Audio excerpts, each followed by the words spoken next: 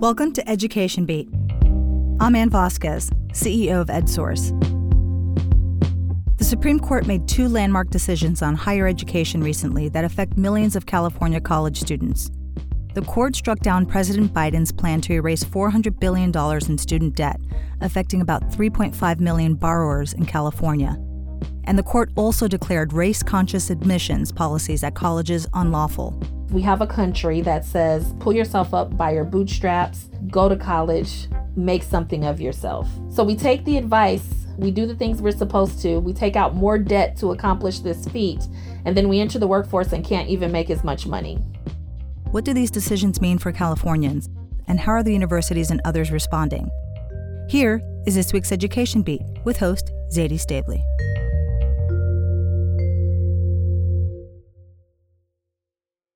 Kristen McGuire was the first in her family to go to college and graduate almost 20 years ago. She grew up in a working-class family. Her mom was a welder back in the Midwest, then worked at Arby's here in California. So really, when I completed the FAFSA, I had a zero expected family contribution. So college should have been very close to free. But Kristen had to pay for all the other costs beyond just tuition at CSU Dominguez Hills. Housing on campus, food, books. She worked throughout the 4 years of college to make ends meet, 20 to 35 hours a week. And she still had to take out a student loan. And remember, it was the first time anyone in her family had done that. My family, when I went to college, we really thought it would be as simple as paying a car note. That's even how we came up with the amount of how much we didn't want to exceed. My mom's car was $20,000. We had proof that we could pay a $20,000 loan off in a reasonable amount of time. So Kristen took out a loan for $22,000. But paying off my loan was not as simple as paying a set amount of money for a set amount of time.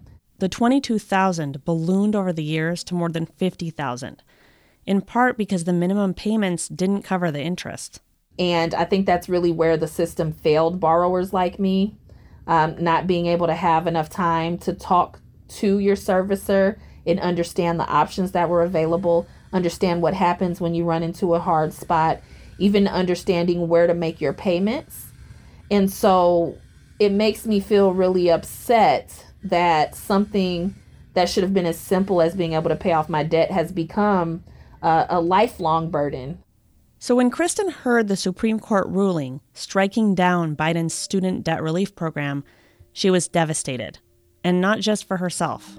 I felt like the rug was ripped from underneath borrowers across the country who really just took a leap of faith and decided to hope that our government would do something for the people. And that hope really dissipated really quickly. Kristen is the executive director of an organization called Young Invincibles. It's a national political advocacy group for young people. In that capacity, she talks with young adults all across the country. And when the Supreme Court decision was announced, I just instantly started to recall all of their stories. And what I tell everyone is my story is not unique or exceptional. It is very commonplace for many first-time college students, first-generation college students, to experience the very same thing that I did.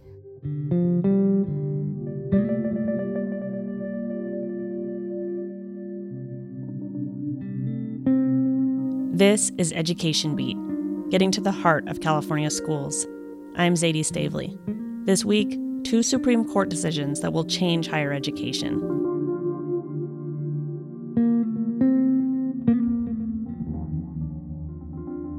Late last month, the Supreme Court not only struck down Biden's plan to eliminate a large part of student debt, it also ruled that colleges and universities cannot consider race in the admissions process. Both decisions will have a greater effect on Black and Latino students than white students. My colleagues Carolyn Jones and Michael Burke covered the Supreme Court decisions for EdSource. I asked Michael to come speak with me about them. Hi, Michael. Hi, Zadie. So, Michael, how significant are these decisions? I think they're very significant with, first of all, with the student loans. You know, President Biden had planned to erase I think it was $400 billion in student debt, and it would have affected, 43 million borrowers across the country, erasing up to 20,000 in debt for some of those borrowers, which is obviously, a huge amount for a lot of individuals. So I think, the fact that that's not happening is a huge deal.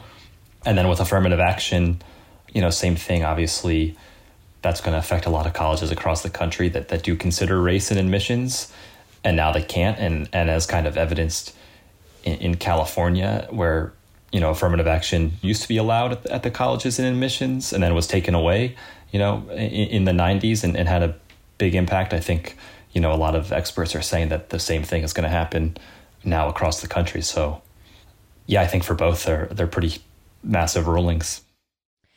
And so how does that affirmative action ruling, how does that actually affect California? Yeah, so the biggest impact would be at the private colleges because Prop 209, which banned the consideration of race in admissions, only applied to the public colleges. So, the private colleges have still been allowed to consider race. And I think, some of them were really worried about this ruling, especially some of the private liberal arts colleges, like Pomona College, for example, down here in LA County. I think those are the ones that are especially concerned about it. So, Michael, actually, I want to clear up a myth about affirmative action. I hear a lot of people say, they think they particularly or someone else got into a certain college because of affirmative action. And it sort of lends itself to this idea that people are getting in even though they're not qualified. Yeah. And my understanding is that is not true. Yeah, I don't think that's true at all. Even the colleges that have considered race as a factor, it's just one part of the admissions review process. So, yeah, even colleges that have considered it, they're looking at a whole lot of other stuff too. And it was just one probably really small factor, honestly, in most cases of a larger review process that most colleges use. So, and you still have to meet the minimum qualifications for a given college to get in for those colleges that do have minimum qualifications. Michael, let's talk about the student debt relief decision. Do you have a sense of how big a problem student debt is in California? It's a big problem, and the decision specifically is a big deal because it's about 3.8 million Californians who have federal student loan debt, and about 3.5 million of them, so almost all of them, would have been eligible to have some loans forgiven. And those 3.5 million borrowers, they owe an average of $37,000. And among that pool, about 2/3 of those people would have been eligible for the maximum amount of $20,000 because they received Pell Grants, which is what determines the eligibility there. So, yeah, it would have had a huge impact in California. And now that this ruling came down how it did, it's going to have a huge impact on all those students or former students who were expecting to have those loans forgiven.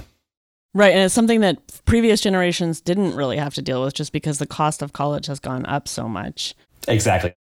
Kristen McGuire says the payment pause has actually proven just how much student debt impacts borrowers.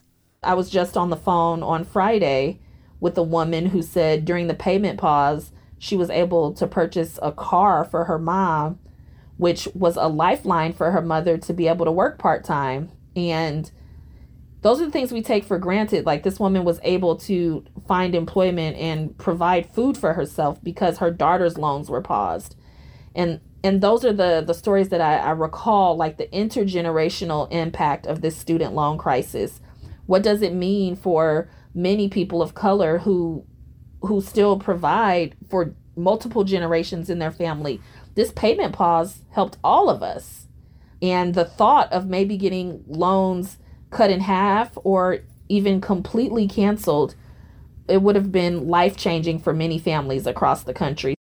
Michael, I also understand that student debt affects students of color more, so that it's a bigger percentage of Black and Latino students have student debt than the percentage of white students who have student debt. Yeah, I think you nailed it. Black and Latino borrowers are definitely disproportionately impacted. Actually, according to the state's Department of Financial Protection, about 90% of Black borrowers or students and 72% of Latino students take out student loans compared to 66% of white students. And then, once they're actually out of college and graduated, a higher percentage of the Black and Latino borrowers have reported being behind on paying those debts. So, yeah, there's definitely a disproportionate impact there for sure. Both of the Supreme Court decisions will widen the wealth gap that already exists between Black and Latino families and white families, says Kristen. We have a country that says, pull yourself up by your bootstraps, go to college, make something of yourself. As flawed as that logic is to start with, we actually have people like myself and millions of others across the country who've taken that advice and done that very thing, right? We're beating the odds. We're going to college in the face of poverty. We're excelling, we're succeeding, and we're graduating by any means necessary. Now, if you've done all of those things and you happen to be a woman, you get the pleasure of entering the workforce making less than your male counterparts. Beyond that, if you have the audacity to be Black or Latina and a woman, you make even less than your white female counterparts.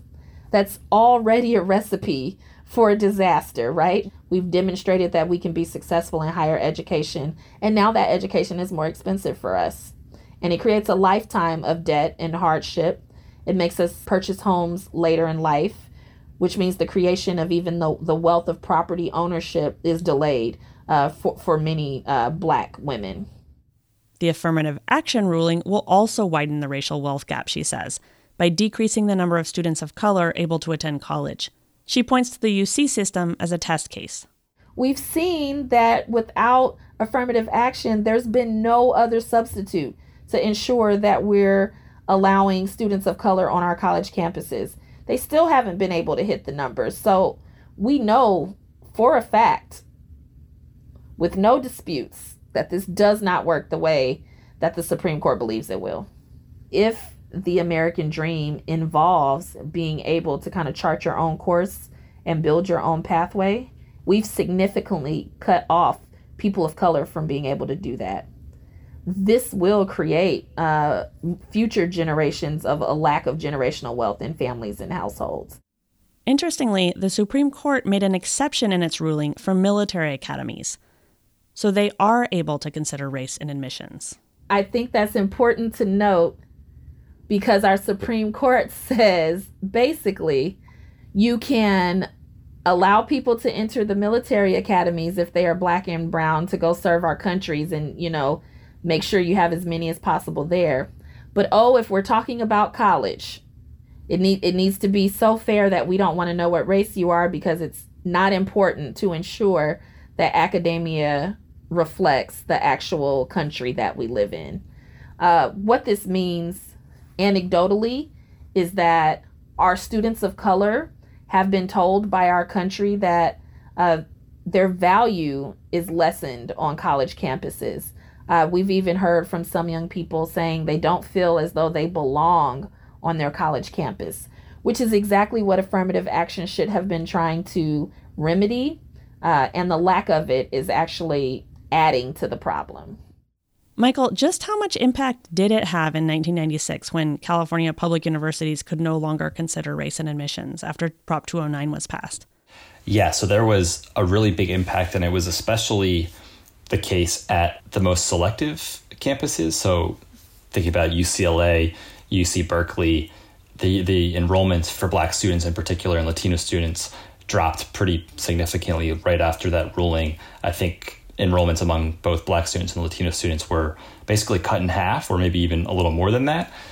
And so, yeah, it was pretty immediate, and they've tried to kind of recover, and they've, tried to do more outreach to, low income schools and do more of these holistic review processes where they're looking at more than just a student's grades and test score. And all those efforts have been kind of designed to increase diversity, but without being able to look specifically at race. They have basically over the years failed to enroll a student body that's reflective of the state's demographics. And they actually, went to the Supreme Court and acknowledged that. UC did. They wrote a brief to the court and basically encouraged them not to get rid of affirmative action because they were worried that, sort of the experience that they've had would also happen across the rest of the country if affirmative action was taken away. Kristen saw the impact of Prop 209 at her own college. When I attended college, we used to call Cal State Dominguez Hills, the West Coast Black College. I believe at that time we had the highest percentage of Black students from all of the public schools, right? So it was a great time to be around other people like me. However, 10 years from then, we definitely saw a steep decline in Black students on that campus. When we started as alums, started to notice the decline in Black student population, then it clicked. Oh, this is a delayed reaction, a delayed response to Prop 209. Michael, what have you heard from California officials and California universities about these decisions? Well, I think from the public colleges, like UC in particular, when the decision came out, as we've talked about, they've been kind of dealing with this reality for a long time. And their president, Michael Drake, basically came out and, offered to help other colleges across the country that are now going to have to, try to make decisions without race, and especially colleges that, strive to have diverse student classes. There's been a lot of talk about what California could teach the rest of the country. So can you explain a little bit more about what UC and perhaps CSU might be able to teach the rest of the country, what they've used instead of race? Yes. So after Prop 209 was approved in the 90s, in the early 2000s, UC introduced what they call holistic review. And to be clear, a lot of universities are already doing this, even ones that have been allowed to consider race across the country. So I just wanted to mention that first. But basically, what they've done is, rather than only looking at a student's grades and their test scores to make a decision on whether they should be admitted, they consider a lot of different factors when reviewing applicants. So they look at, the location of an applicant's school and the student's performance relative to kind of the opportunities that are available at their school, or they look at their socioeconomic status. And then they've also really ramped up their outreach efforts, trying to reach out to students who are enrolled at maybe low-income high schools. And all those efforts have been kind of their attempt to enroll a diverse student body. It hasn't exactly worked. I mean, they've, and UC has admitted this, that their student body is definitely not reflective of the state's demographics, but having those holistic review processes and not just looking at a student's grades have at least helped them enroll a slightly more diverse class than they otherwise would have been able to. And they've also, more recently, they've gotten rid of standardized tests and admissions, which they're hopeful will further help diversify their student body. After the Supreme Court decision, Young Invincibles is already looking to its next steps, fighting for more subsidized student housing, more financial aid, more transparency regarding loan terms and repayment options, and better communication from the government and loan servicers about the true cost of student loans. The Department of Education also announced new plans after the ruling to help people who are struggling to repay student debt. Still, Kristen is worried. There's a lot that concerns me. One, how will we equip future college students to apply and get accepted into institutions of higher education? What does it look like trying to prepare a student who maybe doesn't have the foundation of a parent who had gone to college, or maybe their school has not invested or have the resources for the best counseling department? What can we do now to still create campuses that provide a sense of community for students who maybe don't see folks who come from similar backgrounds? I'm also concerned with how we teach young people about financing their higher education. I'm also on a local school board here in California, and I hear a lot from parents and students alike about college being worth it. Is it worth the debt? And I think one of the unintended consequences of talking about student debt is that when people only hear the big numbers in the national headlines, they don't hear that a college education is still the number one way to pull oneself out of poverty and to create generational wealth, right? And that you have a higher capacity for lifetime earnings and wages than a person without a college degree. But she also has hope. My daughter gives me hope. My daughter just turned 16 last week, and I think what gives me hope is listening to her and her friends talk, and I can tell that they're listening to me. I hear her asking her friends what institutions of higher education they're looking at. It gives me hope to know that there are young people who are listening. Are young people, they're paying attention, they're holding people accountable, and they are fighting for their place of economic opportunity in our country, and that really makes me excited.